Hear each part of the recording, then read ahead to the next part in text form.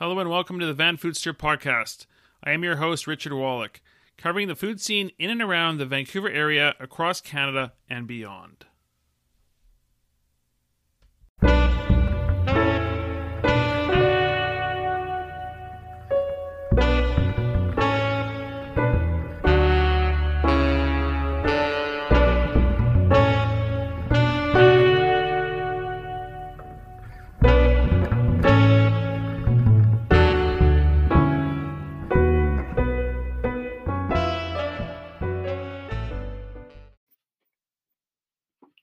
This is episode 113 of the Vanfoodster podcast. In this week's episode, I do a feature on Man & Co. Bake Shop, recently opened in Surrey. I feature Z&W Shanghai Kitchen that specializes in Shanghainese cuisine in Kitsilano. I feature an interview with Vincent Garcia, co-owner of Kasama Chocolate. I feature the Vancouver Signature Coffee Drink Challenge. And lastly, I feature an interview with Masa Shiroki, owner of Artisan Sake Maker on Granville Island. Follow me on Instagram, TikTok, and Twitter at Vanfoodster, as well as visit VancouverFoodster.com for everything food in Vancouver and beyond. We'll get on with this week's episode. Man & Co. Bake Shop is a beautiful new bakery that has just opened out in Surrey a couple weeks ago. It's at 13411 71A Avenue in Surrey. It is owned by pastry chef Jujar Singh Man, and he is known to be very creative in the cake world. He has made incredible cakes, and anybody whose wedding that he has made cakes for is in heaven, I suppose, because I hear a lot of great things about him. He had been on a TV show on Food Network on Chocolate Showdown. He had competed on that, and he is a young guy with incredible talent. And just a beautiful, beautiful shop out in Surrey. So you have to check it out. I had visited the other day and tried several of his different desserts, and I tried quite a selection. I kind of wanted to get an idea of the different types of desserts he had, and my favorites were the Earl Grey lemon opera cake. That was phenomenal. You know, I've had opera cakes. Everybody has had opera cakes in the past, and just great flavors. Earl Grey and lemon together. It was just very, very good. As was the mango cardamom extreme, a little dessert there, and it's just, you know, the mango and the cardamom together are really good, and you'll find a lot of cardamom in the Indian culture anyways, but that is a really good one. I also love the cardamom gulab jamun trifle, and usually gulab jamun to me is quite sweet, but actually just worked out really well. It was layered as a trifle inside of this little jar, and it was very good. I also like this. They had a specialty the day I was there. It was called Gachak peanut brittle cupcake. It was for a Indian holiday called Lordi. It was on this weekend. It's only on this weekend, so I don't imagine that they'll be having this peanut brittle cupcake much longer. But it was very good, and if you hear it today, maybe you head on out there and try it. I also like the other items. The chocolate truffle cake pop is really fun. I think kids would love that. Mom, take your kids in the shop, get them the cake pop. They're going to love it. And the vanilla strawberry milkshake cupcake, also really good. But my favorite was, of course, the peanut one, the garlic chocolate. I also tried one of their savory danishes, a spinach and feta Danish. So they are also doing some savory items, and they've got gorgeous cakes there. And if you want to get a cake for any special occasion, call them up. Make an advance reservation. I'm sure they'll create anything you want them to create, they'll do for you. So definitely a great place. And there's one other thing I did take, but I didn't actually have tried it yet. It's the mocha chocolate bomb. They have a whole bunch of different types of chocolate bombs to make a hot chocolate at home. This is obviously a heavenly hot chocolate. So check that out when you're there. They've got some chocolate bars on offer as well. Anyway, you can Google the address and head on over to this place. Man & Co. Bake Shop, I'm sure they're going to do very well. Another spot that I actually had visited this week and I had never been to before, it's in Kitsilano. It's called Z&W Shanghai Kitchen. They specialize in Shanghainese cuisine, and that's not that common. There's a lot of Chinese restaurants around the city, but this one's not specifically that common here. 2126 West Broadway, just around the construction of the subway, but great spot there. Huge restaurants. You definitely want to check it out. So tried one of their new dishes, and I had not been there before, but one of the newest dishes they have is called the Black Tiger Shrimp with a wasabi cream. It's served on a potato chip, which was really creative, on a potato chip. And then the potato chips are on salad. So they've got salad greens kind of running around the dish, and then you've got this little chip, and you've got this Black Tiger Shrimp with wasabi cream on top, and it comes with a little candle inside. I thought that was kind of creative, ingenious, different. seeing a little candle that's actually lit right in the middle of the dish. It was interesting, really good. Tried a dumpling set there. We'll talk more of that about in the future. Veggie spring roll, and then the this is really good. The soup dumplings, the xiaolongbao is like Shanghainese vinegar. It comes with so you've got these soup dumplings, and everyone will know that you'll have them in a dim sum wherever you go. But they've got these the, soup dumplings are very good. But then it comes with this Shanghainese vinegar on the side. And the owners told me that it is actually imported from Shanghai because they couldn't find the exact same vinegar that they want to go with these soup dumplings locally, which is kind of odd because you'd think with all the Chinese restaurants we have here, you'd find this, but apparently it's not common and they actually import it in. And a new dish we had was called the lamb hot pot with fermented bean curd. This was also very tasty. It's a winter dish. It's only available from December to February. So if you want to try this, you'll have to get in there soon. I suggest having this one more for eat in versus takeout because it is a hot pot. It comes on top of like a burning a candle underneath to keep it warm. It's very tasty, very comforting. It was a really good one. Get some jasmine rice to go with it. And then we also try one of their popular dishes from the menu called the eggplant with using sauce. So it's actually spelled Yuxiang sauce. It was very tasty. They told me they do not use any MSG in any of their cooking. Everything is made from scratch in house.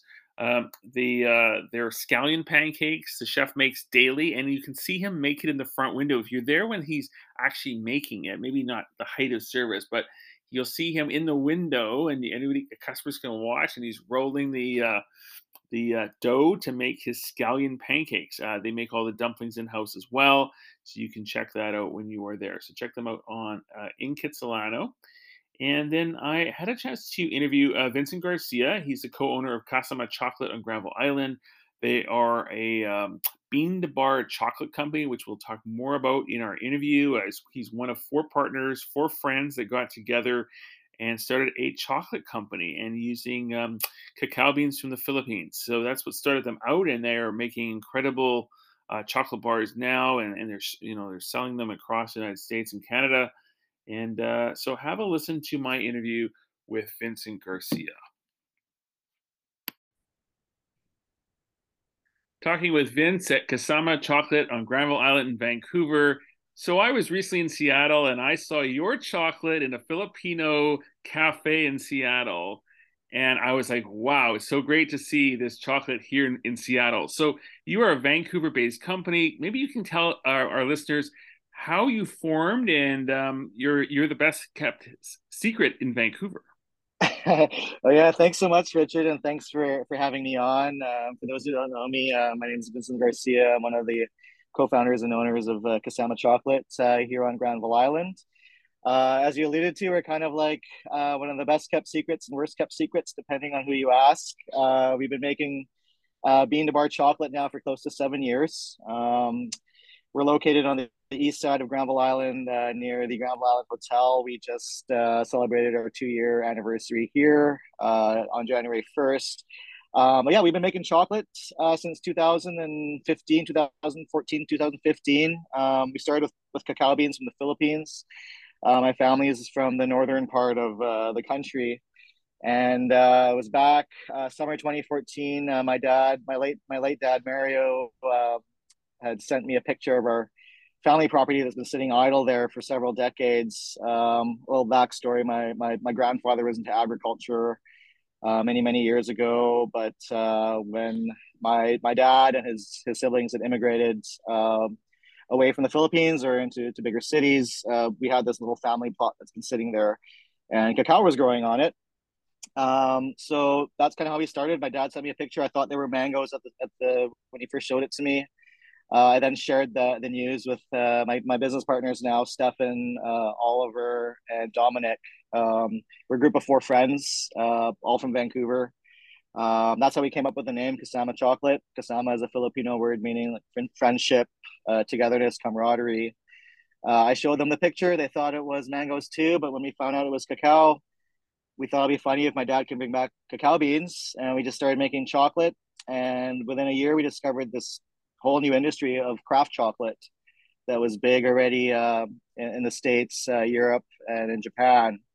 And yeah, we kind of saw an interesting opportunity and just kind of ran with it quite serendipitously. So for people who don't know what bean to bar means, can you just explain that for people? Yep. So we're chocolate makers, or there's chocolatiers and chocolate makers. Chocolate makers usually make chocolates from scratch, which means you're starting from the raw materials, which is fermented dried cacao beans. So it's a kind of a niche industry. It's starting to grow in Canada, which is nice to see. But yeah, so cacao grows in countries 15 degrees north and south of the equator, Central South America, parts of Africa, obviously Southeast Asia. And there's several varieties of cacao, and you get really unique flavors depending on where it's grown. Kind of similar to tea or wines, terroir makes a huge impact on the flavor of a dark chocolate. So, for instance, you'll get say a 70% or an 80% dark chocolate, but you're going to get really interesting kind of fruity or citrusy notes or caramel notes, whereas most people would associate dark chocolate with bitterness and astringency. That's like higher quality, or like, so technically the best quality of cacao produces really nice flavors in bean to bar form. So So you've got some very interesting chocolates. You've been making all sorts of different ones over the years. Maybe you can sort of tell us what was the first bar that you created? the first bar we created was with Philippine cacao beans from the province of Cagayan, which is about 16 hours north of Manila by land. So we roasted the cacao beans and kind of grounded it down with these kind of machines called refiners. These are the early days, and we didn't really know what we were doing. We didn't really know what we were doing. We obviously had fermented raw beans from the Philippines, and we were just using kind of like basic home equipment and one chocolate grinder. So I think we over roasted it a little bit. So we had this kind of like burnt, nutty, like pizza cardboard notes to it. But that was our very first chocolate bar. And then we started kind of discovering through research that, like flavor development and roasting profiles similar to coffee. I really have to pay attention to that. But that was our first bar, and clearly 7 years later, it tastes a lot better than that. So So now you're doing a lot. You're doing several, I guess, with liquor in them. So I saw one recently. I think it had whiskey in it. So how yep. did you like? How did you go about creating that? Because you, for having using alcohol, you have to know a lot about alcohol and how that works with chocolate. So how did that bar come to be? So a little bit of a secret too. Before we started making chocolate, Oliver and Stefan had a craft beer project they were doing for almost 8 years. It's kind of stayed in that homebrew realm before like craft beer became a thing. So we consumed quite a bit of craft beer and a lot of like interesting liqueurs. So we had this idea of what would it be, what would happen if we say infused the cacao beans with liquor and kind of aged it for a while. So I remember our first batch, and for that bar in particular, you're talking about is the single malt whiskey bar that we did with East Vancouver based distillery, Odd Societies, Commodore whiskey.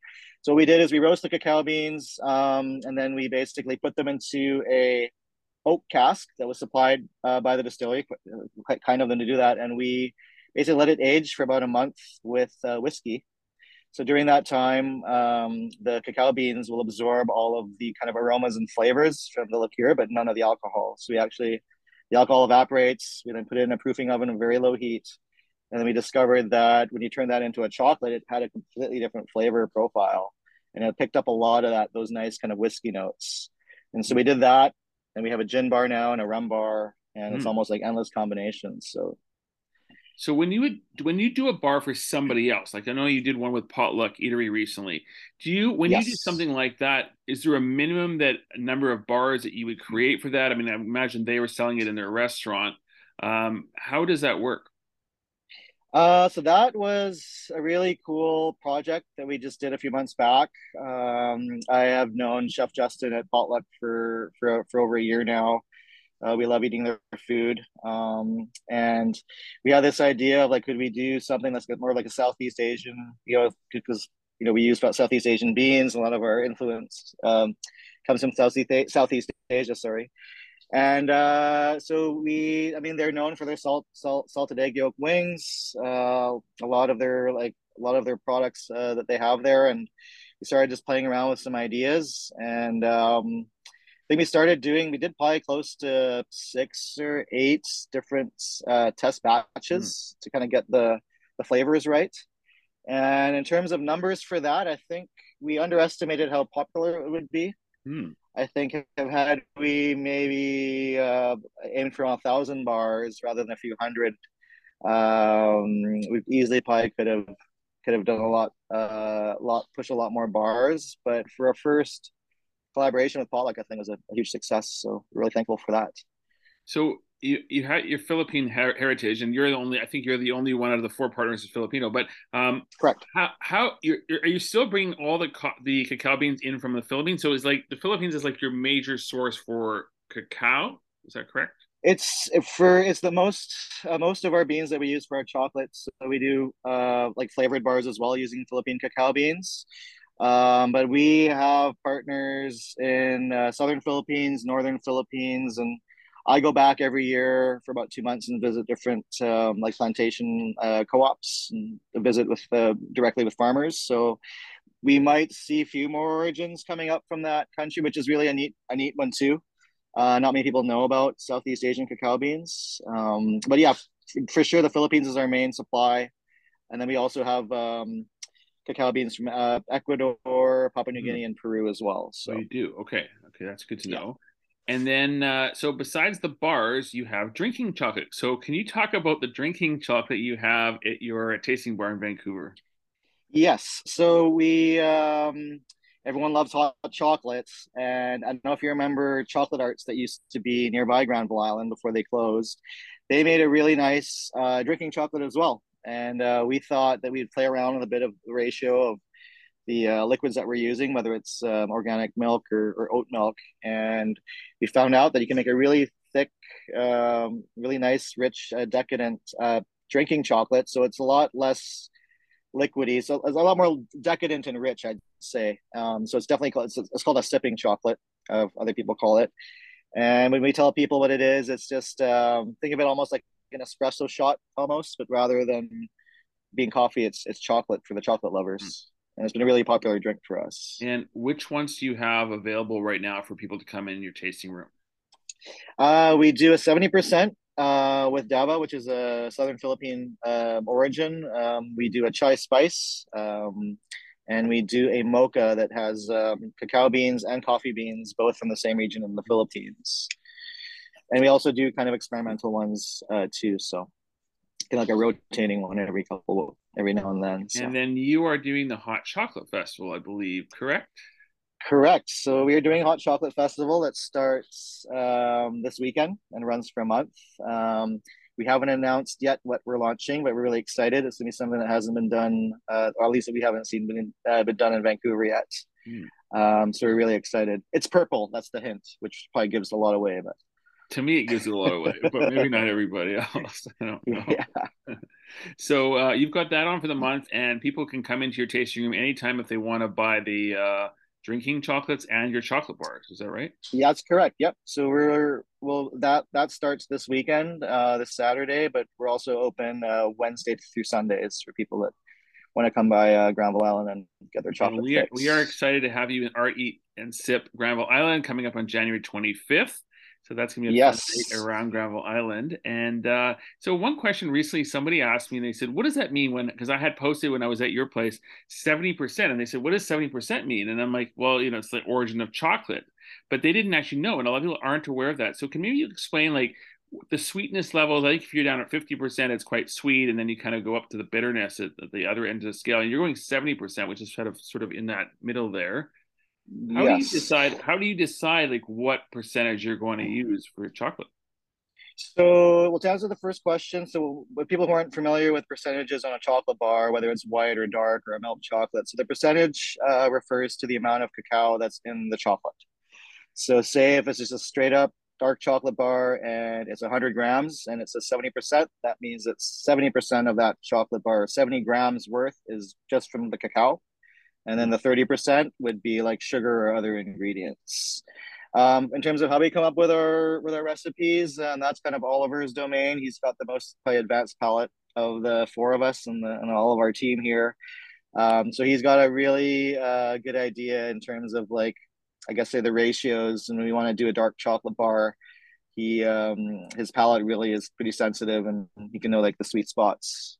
It's kind of the key to how we got a lot of our accolades over the past couple of Mhm. years. So So, last question: when you're traveling around the world, what chocolates are you looking for personally? I like to look for kind of ones with interesting ingredients. Obviously, new origins. Taiwan is kind of this newer emerging origin. Really excited to like try that out. But new origins, or I remember when Steph and I went to Costa Rica, we saw some bars with like tamarind in it, Mm. or like soursop. Um, and the neat thing with bean bar chocolate is because it's a fermented food, you could actually alter some of the flavors in the chocolate just by adding in kind of different yeasts or different types of fruit into the ferment with the cacao. So I always like to look for more of the stuff that's a bit off the beaten path, experimental stuff. I'm a big fan of that. So Okay. that's what I So, look for. Yeah. no, so I imagine there's a lot to come from you guys down the road. I would imagine so. Yes, I think because a lot of our relationships are direct at the origin, there's a lot more ability to play with how the cacao is being fermented and processed. So you'll see it definitely in the next couple of years. Some more experimental things coming from us, and then hopefully the industry continues to grow too. So It's great talking to you, Vince, and look forward to having you participate in our Art, Eat, and Sip Granville Island event coming up on January 25th. The Vancouver Signature Coffee Drink Challenge this is actually our ninth annual coffee drink challenge, is on currently until February 5th. We're featuring 4 different cafes throughout the Metro Vancouver area in this year's challenge, and very, very creative in all the drinks that everybody is doing. So, let me tell you all about it. So, first of all, Craft Cafe actually competed 2 years ago and they won first place 2 years ago. And they are back this year with a completely different creation. It's called the Maraschino, and it is created by Maria. And is a twist on a classic of a Spanish latte. So, they've got hints of almond and cherry with a nutty profile of single origin espresso and with a rich and fruity finish for a perfect winter treat. So, you'll find a little maraschino cherry on top. Looks great. And you can try them. They're in New Westminster at 960 Quayside Drive, Unit 115, New Westminster, right in the heart of the waterfront there. And it's called Craft Cafe. And they've got a lot going on there too. So when you are out there, you can just pick up some bites, some food to eat along with this creation. So it is called the Maraschino. It's available at Craft Cafe. And then another spot is Beyond Coffee in downtown Vancouver. They've been around for quite a while now, and they've been in our challenges in the past. They have created something called Beyond Sunrise. So this is manager Lawrence has created this Beyond Sunrise. Now this one is actually only available Monday to Friday. So you've got to keep these hours in mind. Monday to Friday. It is listed on our website. It is called Beyond Sunrise, and basically it is a first thing in the morning type of a cup of strong coffee with a glass, kind of mixing in. Actually, the idea here is mixing in a strong coffee with a glass of orange juice and a toast of Nutella. That's the idea, but that's not actually what it is. But it is a Nutella flavored triple illy espresso shot with orange coulis on ice, topped with freshly whipped orange flavored cream in a Nutella pistachio rimmed glass. So sounds very interesting, very Italian. Definitely one you want to check out. 7 a.m. to 3 p.m. for dine-in only Monday to Friday, and they're downtown at 1015 Burrard Street, right in downtown Vancouver. And then another spot is out in Maple Ridge. This is the new Vanilla Bean Bake Shop that opened up recently. Their fun drink is called Have Your Cake and Drink It Too. So this is a great idea when you're merging in the bakery, of course, and with this with the coffee drink, and it's very, very creative. So it's created by Stephanie. And it is a dark chocolate mocha infused with a wild amaranth cherry syrup, topped with real vanilla whipped cream, chocolate shavings, and a cherry on top. And I did try this one the other day when I was out there, and I think it really goes well with their FBB, their I think it's FFB, FBB. I forget. Anyways, they've got this amazing cookie, 3 letters. Just ask them for it. Just say the one that Richard liked. And it goes really well. So anything, even with their brownies, I think this drink will go well with that. Try it daily out in Maple Ridge. And then lastly, True Cafe. They're in Granville, near Granville Island, just the entrance of Granville Island. Very creative on this one. It's called the Solar Eclipse. So I love the whole the whole idea behind this is really, really creative. It's created by Megan, and first of all, they have these fun videos they've created for the solar eclipse, which is great. You've got a true espresso combined with a star anise infused licorice syrup, and activated charcoal, and garnished with dehydrated raspberry. So I was really wondering how they were going to pull this off, and they pull it off amazingly. Brilliant creation, very, very tasty. You do not taste like there's no star anise is not strong by any means. Licorice syrup is not strong by any means, because I mean I'm sure people thought, oh, interesting ingredients, but actually it works out really well. And the raspberry just accentuates it so much more, and you just have great flavor. So you can try this daily. It's available all the time at 1500 West Second Avenue, just right near Granville Island. So 1500 West Second Avenue near Granville Island, and it is available daily right through to the end of the challenge. So make sure you head on out, try all these different creations, and vote for them for your favorites for People's Choice. You can do that daily all the way through to February 5th. So I had a chance to interview Masa Shiroki. He's the owner of Artisan Sake Maker on Granville Island, and they are also participating in our Art and Sip event on Granville Island coming up on January 25th. I mean, I had a pleasure of talking to him many times over the years, and he is a wealth of knowledge when it comes to sake making as well as to growing rice in the Fraser Valley. Can you even imagine that this is actually happening now? It is, and we talk about this on this interview. So have a listen to my interview with Masa Shiroki.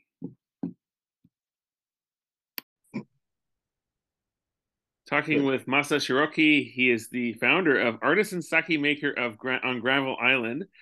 Tell me, how did you start your company when you did, and why did you choose Granville Island? Was that for a historical reason, or is that for that's where you wanted to be to start your sake making? Hi, thank you for having me on your show. It's a privilege. Um, the reason why I chose Granville Island specifically was because it's an international scene, meaning that a lot of people, not only the local or BC or Canada, but internationally, they will visit there. And then I wanted them to carry the message back to their own cities and countries that, oh yeah, there's an interesting small nano sake winery on Granville Island or in British Columbia, and it's pretty good. That's the message that I wanted to to them to carry back to their home, and that's the reason why I chose that place. And also, the as everybody knows that Granville Island is not just for the market, the public market, to do shopping, but there's abundant artists and artisans that also foster their skills and their specialties and their cultural actually heritage, and that was very, very attractive to me. So, how many years ago did you start making sake? Well, 2 days from today, that would be January 15th, we'll be celebrating. I don't think there will be any big celebration as of yet, but on our 16th year Wow! anniversary. So Wow! 2007 plus 16, that's 2023. That's it's a milestone, and I think we will probably be continuing on as far as my generation goes for another 10, 15 years. But then, of course, someone will carry the torch afterwards. So 16 years is a long time. So when you started making sake back then to when you're making sake now, has anything changed? Physically, no. Still through everything is done I mean, pretty much artisanal style, by hand in small batches, and throughout the year. Um, the Over the years, we have experimented a variety of things, of course, for the better, and so the recipe changed a little bit, but like I said, pretty much it just stayed as it was that when we started 16 years ago. So now what you're doing is you're doing something very kind of revolutionary, I suppose, that you're growing rice in the Fraser Valley. And up until I think so many years ago, no one had ever thought of doing that. So can you explain the process of how you ended up doing that and how different it is, or what I guess people's misconceptions are we can't do this here, but you're doing it here. Well, before I even thought about climate change, which is definitely helping, ironically, um, but the reason why I decided to do this on my own was because when I was studying wine back in the very early, actually 2000, uh, everybody talks about, when you meet the winemakers and then you talk about the crop this year and the weather, the climate. Some of them said, yeah, we had a cold bite or the frost early in the spring, therefore this is not going to be a very promising year, something like that. So it made me to think that um, we don't have to worry about, because we would buy rice from a source. And at that time, I was importing from Japan. Um, so I couldn't actually join the conversation. And that's when I realized that, um, I should actually be looking at least trying to grow my own ingredient and controlling it. But nobody was doing it. So I basically did it on trial and error by visiting Japanese farm co-ops in Hokkaido, the northern Japan, and also had a various help along the way from the equipment dealers and all those kind of things. So it's really that's why we started. And then over the years, our first sort of theme of sustainable, natural, and local, those elements, had to be filled in. But there was nothing more that that we could do, we could think of doing than growing our own ingredients in order to satisfy those three conditions.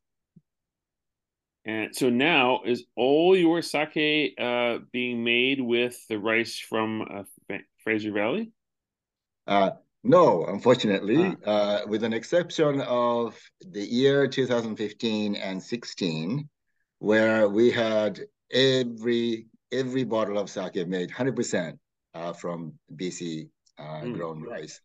mm. The reason why we are trying to basically to go back to 2015 is because there hasn't been any history of rice growing in Canada, and no one had registered. I'm talking about the pesticides or herbicides kind of thing, which I don't really like myself, of course. But in order to make it easier for a farmer to grow, then unfortunately those things are necessary to a certain extent. And so we still don't have it because nobody bothered to register it. Oh, Uh, and so we, by default, we have to grow it organically, and the nature is tough. mm. It's more than what we could handle initially, but we are getting there. We are getting there. We're actually increasing our production to about 20%, maybe 25% at the moment of the entire batch. But remember, we have added more productions along the way. So Right. we're actually creating our own, destiny to be even more difficult just to satisfy the 100% BC contents. But it'll happen. So you started off making sake. So now you're making some other products as well, right? So what other things are you making?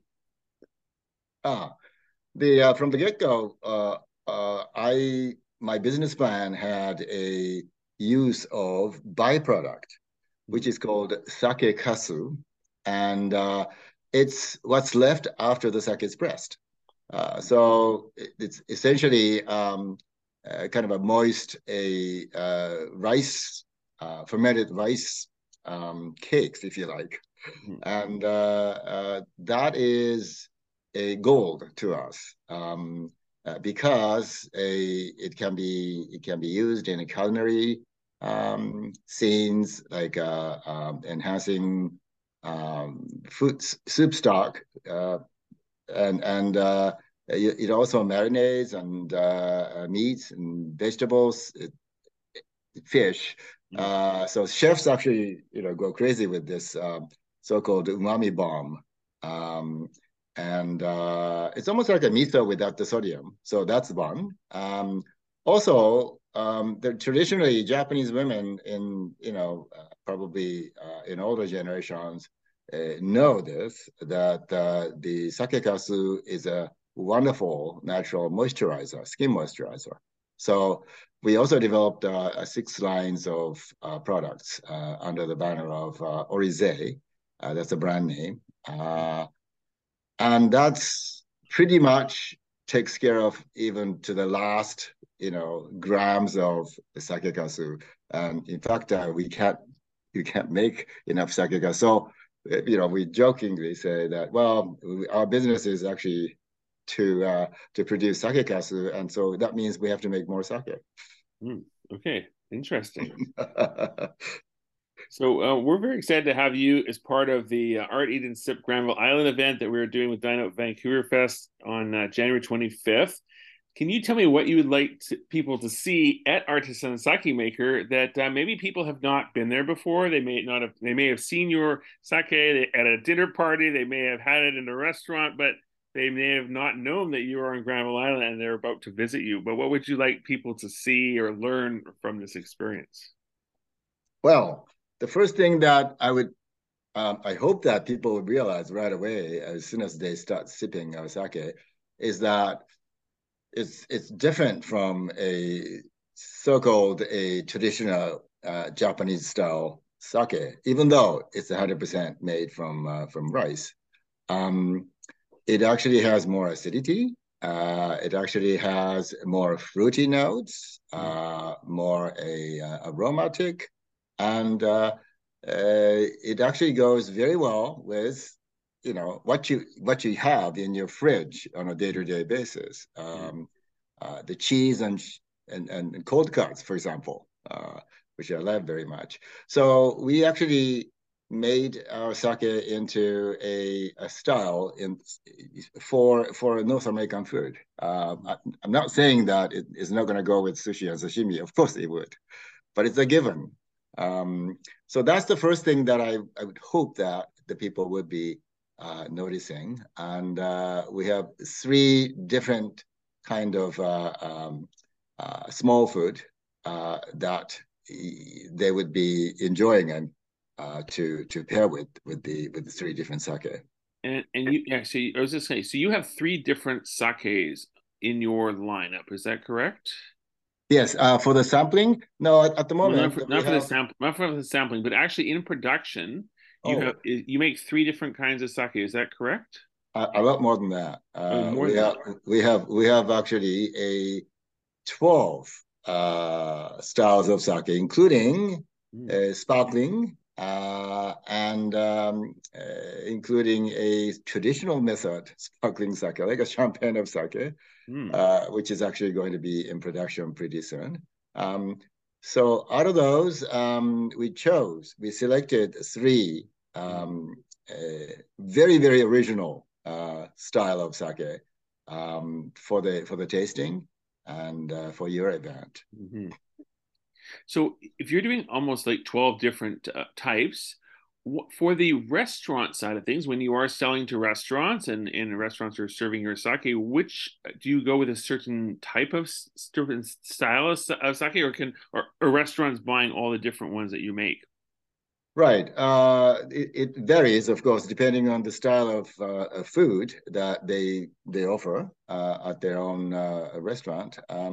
But we have a general recommendations. Mm, One style of sake would go with seafood better. The another one would go with a very rich food, the beef, of course. I mean the red meats, and the another type would go with somewhere in between. So seafood, red meats, white meat, that kind of categorization, if you like, of the style of sake is what what the restaurant would be advised of first of all, and then they choose from there. Okay. So are there any restaurants that people may know of in Vancouver that are carrying your sake that you might want to mention? For the restaurants that are doing dine out, for Mm. example, surprisingly, or we are more non-Japanese style food service establishments carry our Mm. sake, and Mm. that's precisely because I just said earlier that we are trying to make our products to go with a Canadian food, if you like. Mm. So definitely, there are lots of good Japanese imports and in town, and those generally end up being served in the Japanese restaurants. Mm. So we have, for example, Burdock, who did a wonderful porridge dish to Mm. go with the Fraser Valley Renaissance, and this is a 100% made from Fraser Valley grown rice. Uh, and we also have we probably have more than a handful of restaurants that you would know in town that carries our product. But we are hoping to expanded to a more ethnic driven Mm. establishments. One of our style of sake would go very well with Italian, for example, Mm. or the other one would take lots of spices, which Japan made sake generally are not really good at. You know, the Thai food, Indian food, those kind of things. Mm. So we have lots of work to do still, but it's spreading very slowly but surely. People are realizing that okay, so I guess not just for sushi and sashimi anymore. Hmm. That's actually really good to push the boundaries Yes, because you're well, right. That's what people always thought. They always thought that's when you would have your sake. that's right. And uh, there's no good or bad, but people again have been in a sort of a I don't know cocoon, if you like, to think that sake has to be heated and then poured into a little cup and then shoot it down. But that's I'm also trying to sort of make people think otherwise by offering them as a wine, white wine, and then drink it in slightly chilled, 8 to 12 degrees, and then uh, in a simple. You don't need any expensive wine glasses, but in a simple wine glass. Hmm. Thank you for listening to this week's show. Tune into the next episode next week to hear more interviews with chef and cookbook authors as well as other features. Please tell your friends about this podcast and have them subscribe to the Vanfoodster podcast in Apple Podcasts, iHeartRadio, Spotify, Google Play, and Amazon Music to hear my weekly show covering the food scene in and outside of Vancouver.